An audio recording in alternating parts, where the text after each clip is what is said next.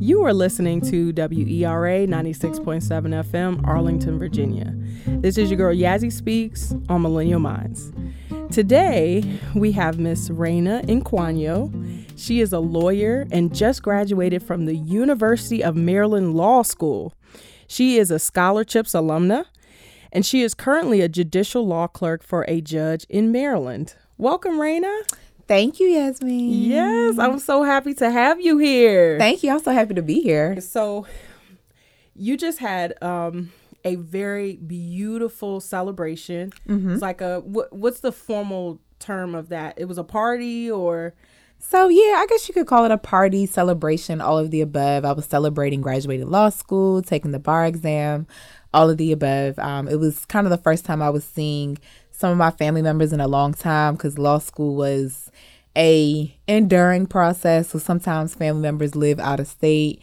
I had you were basically on lockdown. Exactly. Nobody. Right. And especially during the bar exam. So I had aunts come from out of the country. Wow. And so it was great. It was great.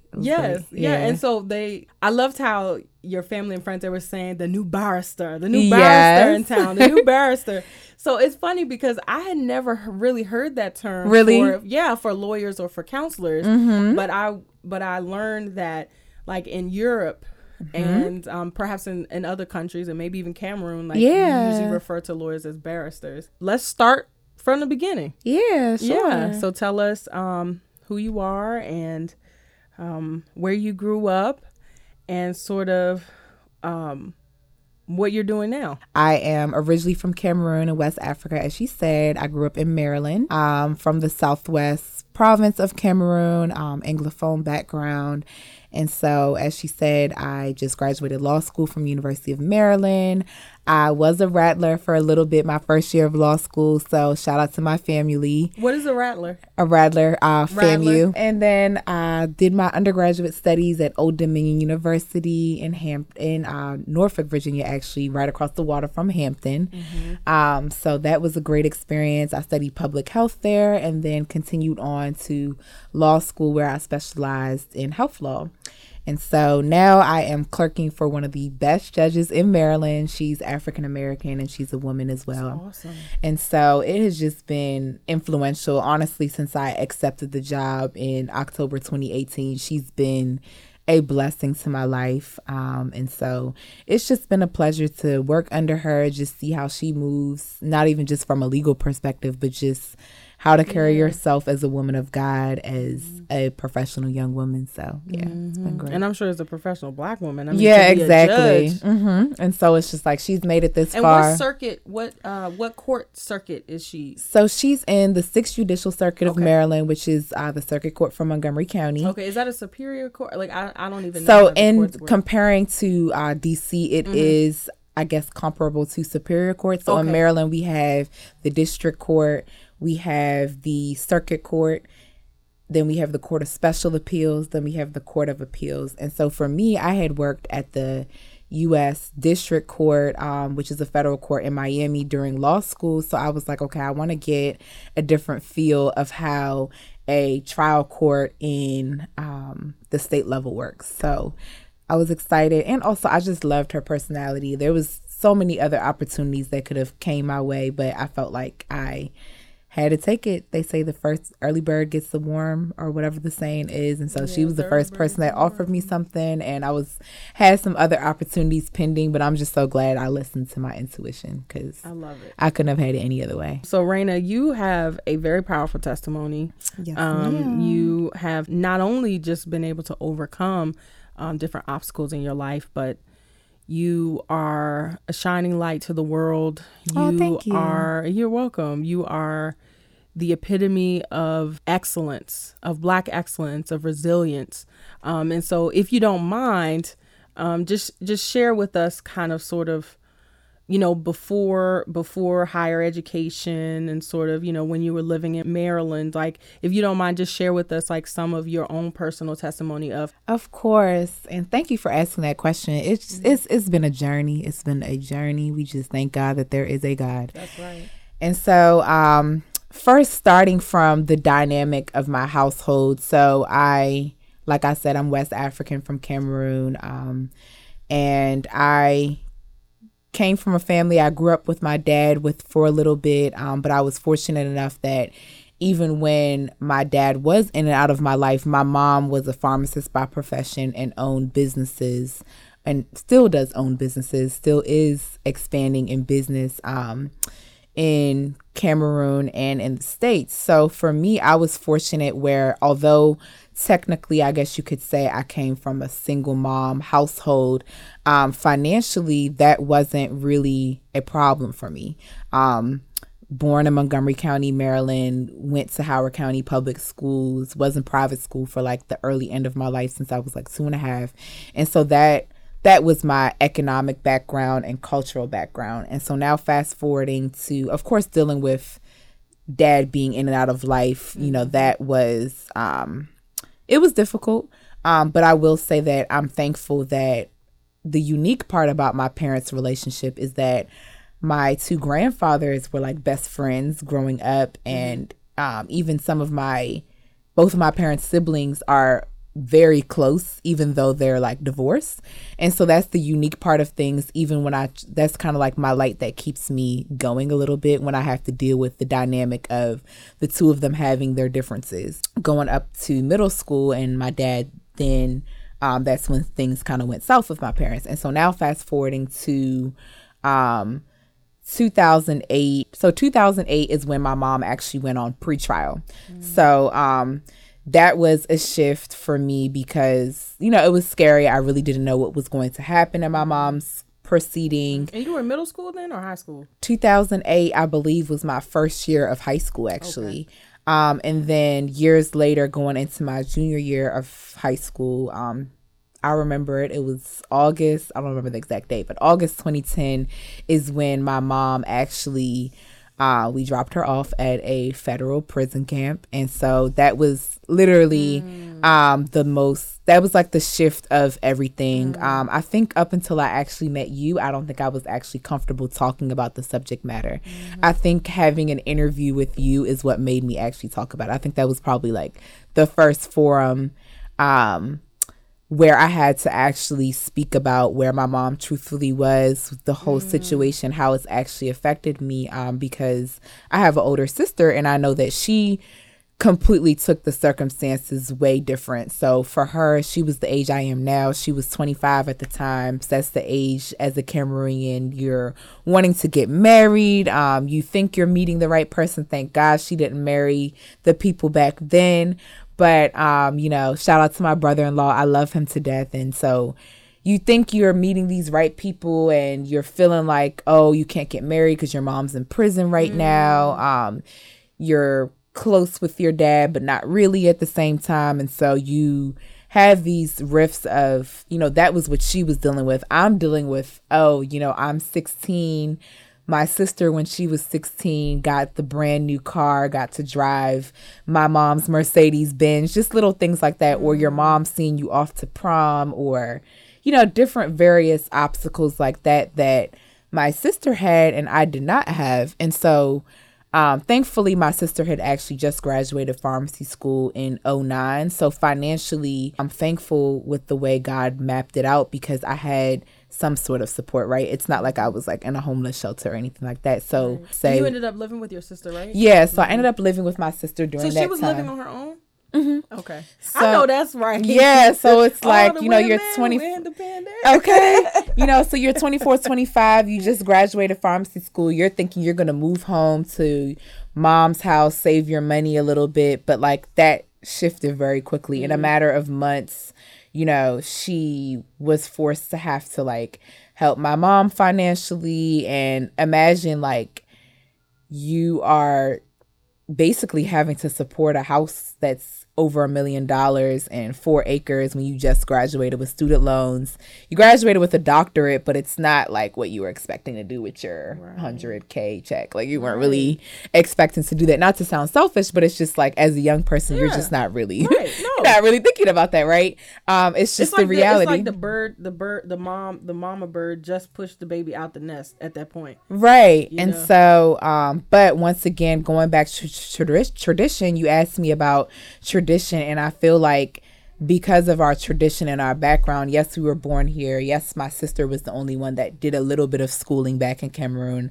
I was the baby, so I guess I came when things were, in a sweet spot, so she didn't need to send me back. My mom was about 24, 25 when she had my sister, also wrapping up her pharmacy doctorate degree, and so she needed that support at the time. And so nonetheless, I think it's that foundation of culture and tradition, knowing that your mom basically sends you to school so that if she gets sick or something happens to her, you got to take care of her, and you have to take care of your younger ones. And so I'm thankful that my sister and I not only were raised that nothing should ever separate us, not a man, not a friend, nothing. And so I'm thankful that she basically took me as like her first child. And even now that she has her own child, it's still that way. It's kind of like, even with graduation or my graduation party, it's like, even with my brother-in-law, it's that, that sense of he knows that that's how she feels about me. And so now he feels that way about me as well. And so it's just a beautiful way how it's all worked out. Yeah. And so my mom was incarcerated from 2010 up until my sophomore year of college, which was 2014, 2015. 2014, I believe. Or no? Actually, I believe. No, because you graduated in 2015. I graduated 2015, and my mom was actually at my college graduation. So my sophomore year, that's when we found out that she would be getting early release. Okay. And so then in 2015, Mother's Day 2015, I believe, is when she actually came home officially. On Mother's Day? Wow. Yeah, on Mother's Day. It was either Mother's Day 2014 or 2015. I feel like so much time has passed by that I can't even really remember the years. But Mother's Day, she actually was able to like come home.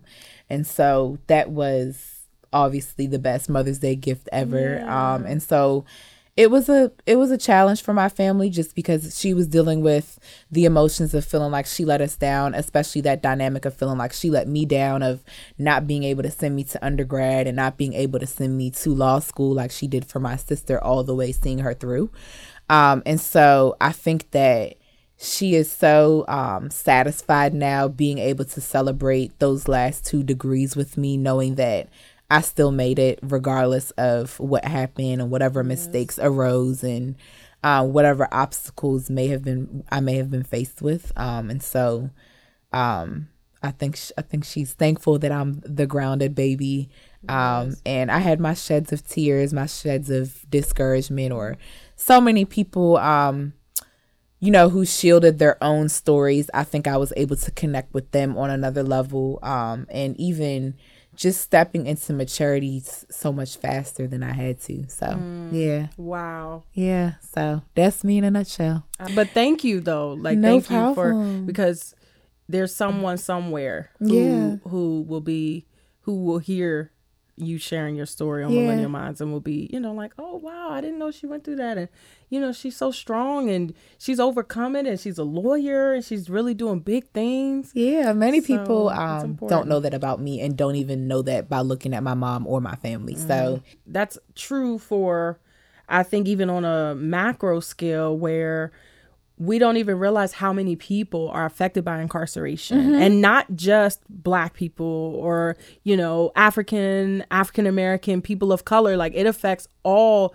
generations. I mean, all races and ethnicities that are in the United States. Right, exactly. And I don't think I knew that until like before I joined the scholarships family. I don't think I really knew that. I had known a few people in our community, in the Cameroonian community, that had been incarcerated, but I was very young at the time that they were incarcerated. And I mean, they're my uncles. They've come back. Uncles isn't like family friends, but like no one in my immediate family had ever been incarcerated. And even just like, public figures that were family friends and family members back in Cameroon, that were incarcerated. And so like, that's all I really knew. But of course, I didn't know their reality. Like, I didn't live in their household to really feel it. It was just like, oh, wow, like, I can't believe that uncle or that aunt went to prison. And of course, their kids, I know them as well. They're all like sisters and brothers to me, like family friends, play cousins growing up. But even still, I still don't even know that. And I hope that my testimony can help them be able to share their story, because I'm sure they have a journey as well. But I think me being able to like publicly discuss it helps them realize like, okay, she doesn't have this perfect picture kind of thing. It does. And so, well, you mentioned scholarships. Yes. So, and I've actually never really shared about scholarships on Millennial Mind. Oh, wow. But it's the first time for everything. So would you mind sharing with people what scholarships is and how you learned about it, and, how you ended up hearing about scholarships and getting in the program? Sure. So just to briefly tell you about scholarships, as I said before, it started well before 2012 with the Millennial Minds founder and the scholarships founder, who is interviewing me now, Yasmin. Yazzie Speaks. And so well before 2012, it's grown so much that I can't even remember the years, but well before 2012, before Little Old Me came about, it had started. But that's when I became in 2012, I became one of the first scholars of scholarships, and CHIP stands for Children of Incarcerated Parents. Primarily caters to the students in the DC metropolitan area. So DC, Maryland, Virginia, if you could take the metro there, it counts. I'm sure one day we will expand to other states across, and maybe even on an international scale as well. This is just the beginning. It's 2019 and it's grown so much. And so I think that it was beyond me being able to get care packages and finances, renewable finances, for the 3.5 years I was in undergrad and my first semester of law school.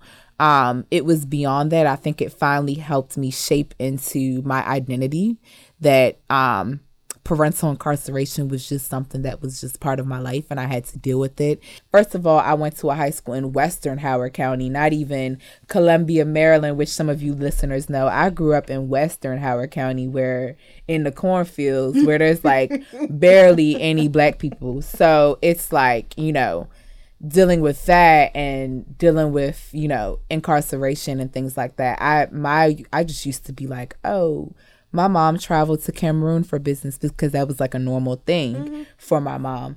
And so for a while, like, that was just kind of my thing. Like, it just became my masking mechanism. So, yeah. And now I am an alum, like Yasmin said, and just serving and staying connected and just continuing to spread the word. Yes. So, yeah. I'm constantly so blessed and humbled, and literally, I could never have fathomed or have known that I would have met you several years ago, and just how our relationship has, progressed and will continue to grow. Yeah, certainly. Because you definitely, we call each other sisters, and we are sisters. Indeed. But just watching you grow into yourself as a young woman and embrace your story and the way you tell it now. It's just so articulate, and you're so passionate. It's just amazing, right? It's amazing. And it's an honor to be in your life, and to thank you, likewise, to be your friend, to be your sister. And so you're a lawyer now, and you have great ambitions, and I know that you will accomplish everything that you set out to do, and you're going to change the world with your voice and with your advocacy and your story. Thank you. This journey of law school, I hear that it's very, very daunting, and that you have to basically shut out everything else just to focus on your studies. What made you decide, or why did you want to be a lawyer? And then tell us your experience in law school. Like, what was that like? Right. So the why I wanted to go to law school, I had always wanted to be a lawyer even before my mom was incarcerated. But I was kind of flirting with the idea of like, do I want to, first of all, I knew I just wanted to help people, right? But it was like, do I want to be somebody's therapist? Like I was actually a psychology major when I first like applied to colleges and things like that. I had no idea what public health was. I had no idea what like health sciences was or anything like that. But then I realized like, okay, I want to go into the health field, but I don't want to be a doctor. I don't necessarily want to be actually I am a doctor, but just a doctor of jurisprudence. Right. I didn't want to be with the blood, but I wanted to like help people in a sense. And I knew that my calling and my character was suitable for the therapist's mindset. I think like informally, I'm a lot of people's therapist and confidant, but I don't know that I wanted that to really be my therapist. Although a lawyer, and I know my lawyer friends listening will say that they feel like oftentimes this profession that we've called ourselves to is almost like it's almost like being a therapist in a sense. Like when I was practicing because and then you learn about people's issues. Yeah, because they come to you because they have a problem, right? And that you have to solidify. You have to isolate the legal problem. And so when I was practicing as a student attorney, because Maryland permits students to do that under a rule that they have in their code, and so under supervision you can practice as a student attorney. Oh, wow.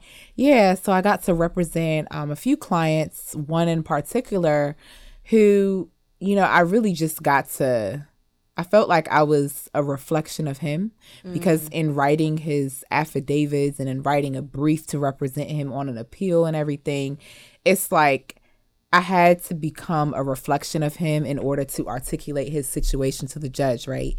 And so it's amazing how you really, like, my client actually even texted me on my graduation day. And so that's how much of a connection we have. And so I can't wait till the day I pass the bar to like just text him and be like, I'm like an official. Yes. So if you ever need anything, you know, I'm here.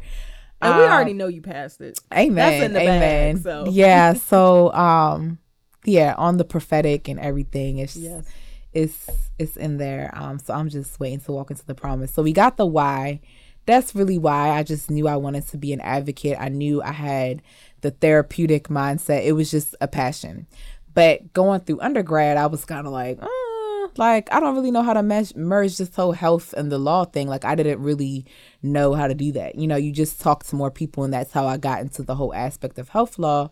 Initially, I was just going to get my bachelor's and just go on and get my master's in public health. And I was like, I can make a lot of money just getting my master's. It's not that serious. I don't need to go to law school. But then, you know, God spoke to me basically, and it was I just knew it was my calling. And so that was actually my why throughout law school. Not only, you know, did I deal with parental incarceration, but also dealt with the fact that God says so. So when God says so, you can't go and be a nurse, because I mean, I probably would have passed my nursing boards and everything, but it's just not it's not my purpose. It's not what I was called to do. And so that was what kept me throughout law school. And so through law school is a very, it had its daunting moments, but I tried not to look at it like that. And I wouldn't say I was actually the typical law student that shut themselves out. I think if anyone who follows me on Instagram would probably ask if I still was in school, or if I still was like doing my thing, just because I tried to be very balanced. But when it was time to play, it was time to play. When it was time to work hard, I was working hard. And so I took some of my best trips throughout law school, honestly. Nice. And so it really just taught me to trust myself. I think if I had to put law school in a quote, it's really taught me to trust myself, like to trust that I am intelligent, that what my intuition says is correct, and that there'll be bad days where you feel like throwing your books out the window or in the Atlantic Ocean. But, you know, you just have to stand grounded in what God has called you to be. And if you know you want something, just shoot after it. And so that was my process of just realizing my why and the light that had to keep me going. You definitely meet different types of personalities for sure. You meet everybody who was smart in undergrad, and you think that everyone is everyone is ahead in the readings in class and everything like that, but that's not really the case. Everyone's just trying to gauge where everyone's at, and it's this stiff competition. But I thank God that God revealed to me who I was called to be, because I didn't have to compare myself to other people. Unfortunately, I dealt with some people who felt like they needed to compare themselves with me, but really I was always, you always gonna have somebody who want to compete, what I mean? And I mean, a little competition is nice, right? Keep you on your feet. Right. But I was always the friend asking my friends, like, what are you, well, not even really, friends, classmates, whatever you want to call them, I was always the person saying, like, what are you interested in? Like, are you still looking for jobs? And just sending jobs, scholarships. And some of my mentors, rather, would be like, or people who I looked at as mentors. I feel like I have several unofficial mentors, but they would be like, why do you do that? Like, law school is supposed to be competitive. Like, why do you give people information? And I'm like, I mean, we can all apply. It's not a problem for us all to interview for the same thing or all apply to the same thing. And or even if I don't apply, it really doesn't matter. It's about whoever God picks is who they pick, and that it'll be meant for them. If I don't get picked one time and I get picked one time, it doesn't matter. All I want to know is that I've been able to, if I know something and I know that's what you're interested in in tax law, and I see a tax law job, I'm going to send Yasmin the tax law job. Or if I know somebody that works there, I'm going to do my best to help you. And, it's just an interesting aspect, and it really taught me to separate friendship from professionalism as well. A lot of the times you get cozy with people, and sometimes it gets taken out of hand. So it's really taught me a lot of life experiences. I've met some of the best people. I've met some of the best people and some of the most unfortunate people throughout law school. That's not how you say unfortunate, but I get what you mean. Know what I mean. Probably and the spirit. The spirit, not everyone's spirit led. I had some amazing friends and an amazing network that helped me throughout the bar exam and everything like that. And even just throughout law school in general, not everyone is spirit led, and not everyone knows what they're called to be. And so people will say all types of things about you. People will misinterpret all types of things. People will say that you think you're better, or, who does she think she is? But oh, trust me, I know. Really, honestly and truly, it's just God just happens to reveal to me who I'm called to be. And so I am in my most humble fashion, just thankful to be where I am and just embracing what I have right now and going through my adjustment phase of getting used to post-law school, post-bar life, and all of that good stuff. Yes. Raina, listen, thank you for coming on Millennial Minds and sharing some of your story. My pleasure. You're very inspiring. Just keep up the great work. Thank you. And then also tell us where we can find you on social media. Yes, so you can find me on Instagram at Catch Some Rays. Everything is spelled correctly. Catch some rays, like catch a ball, some rays, like sun rays. I'm on LinkedIn as well. And I also have my own podcast, which I will be back to, called Favor Glitter. Yes. What's the name of the podcast? It's called Favor Glitter. Favor Glitter. I like that. Thank you. That. So on my social media handle, you can find me on there on Instagram. I love it. Thank you, Raina. No problem. All right, everyone. You are listening to WERA 96.7 FM, Arlington, Virginia. This is your girl, Yazzie Speaks, on Millennial Minds. Till next time, peace.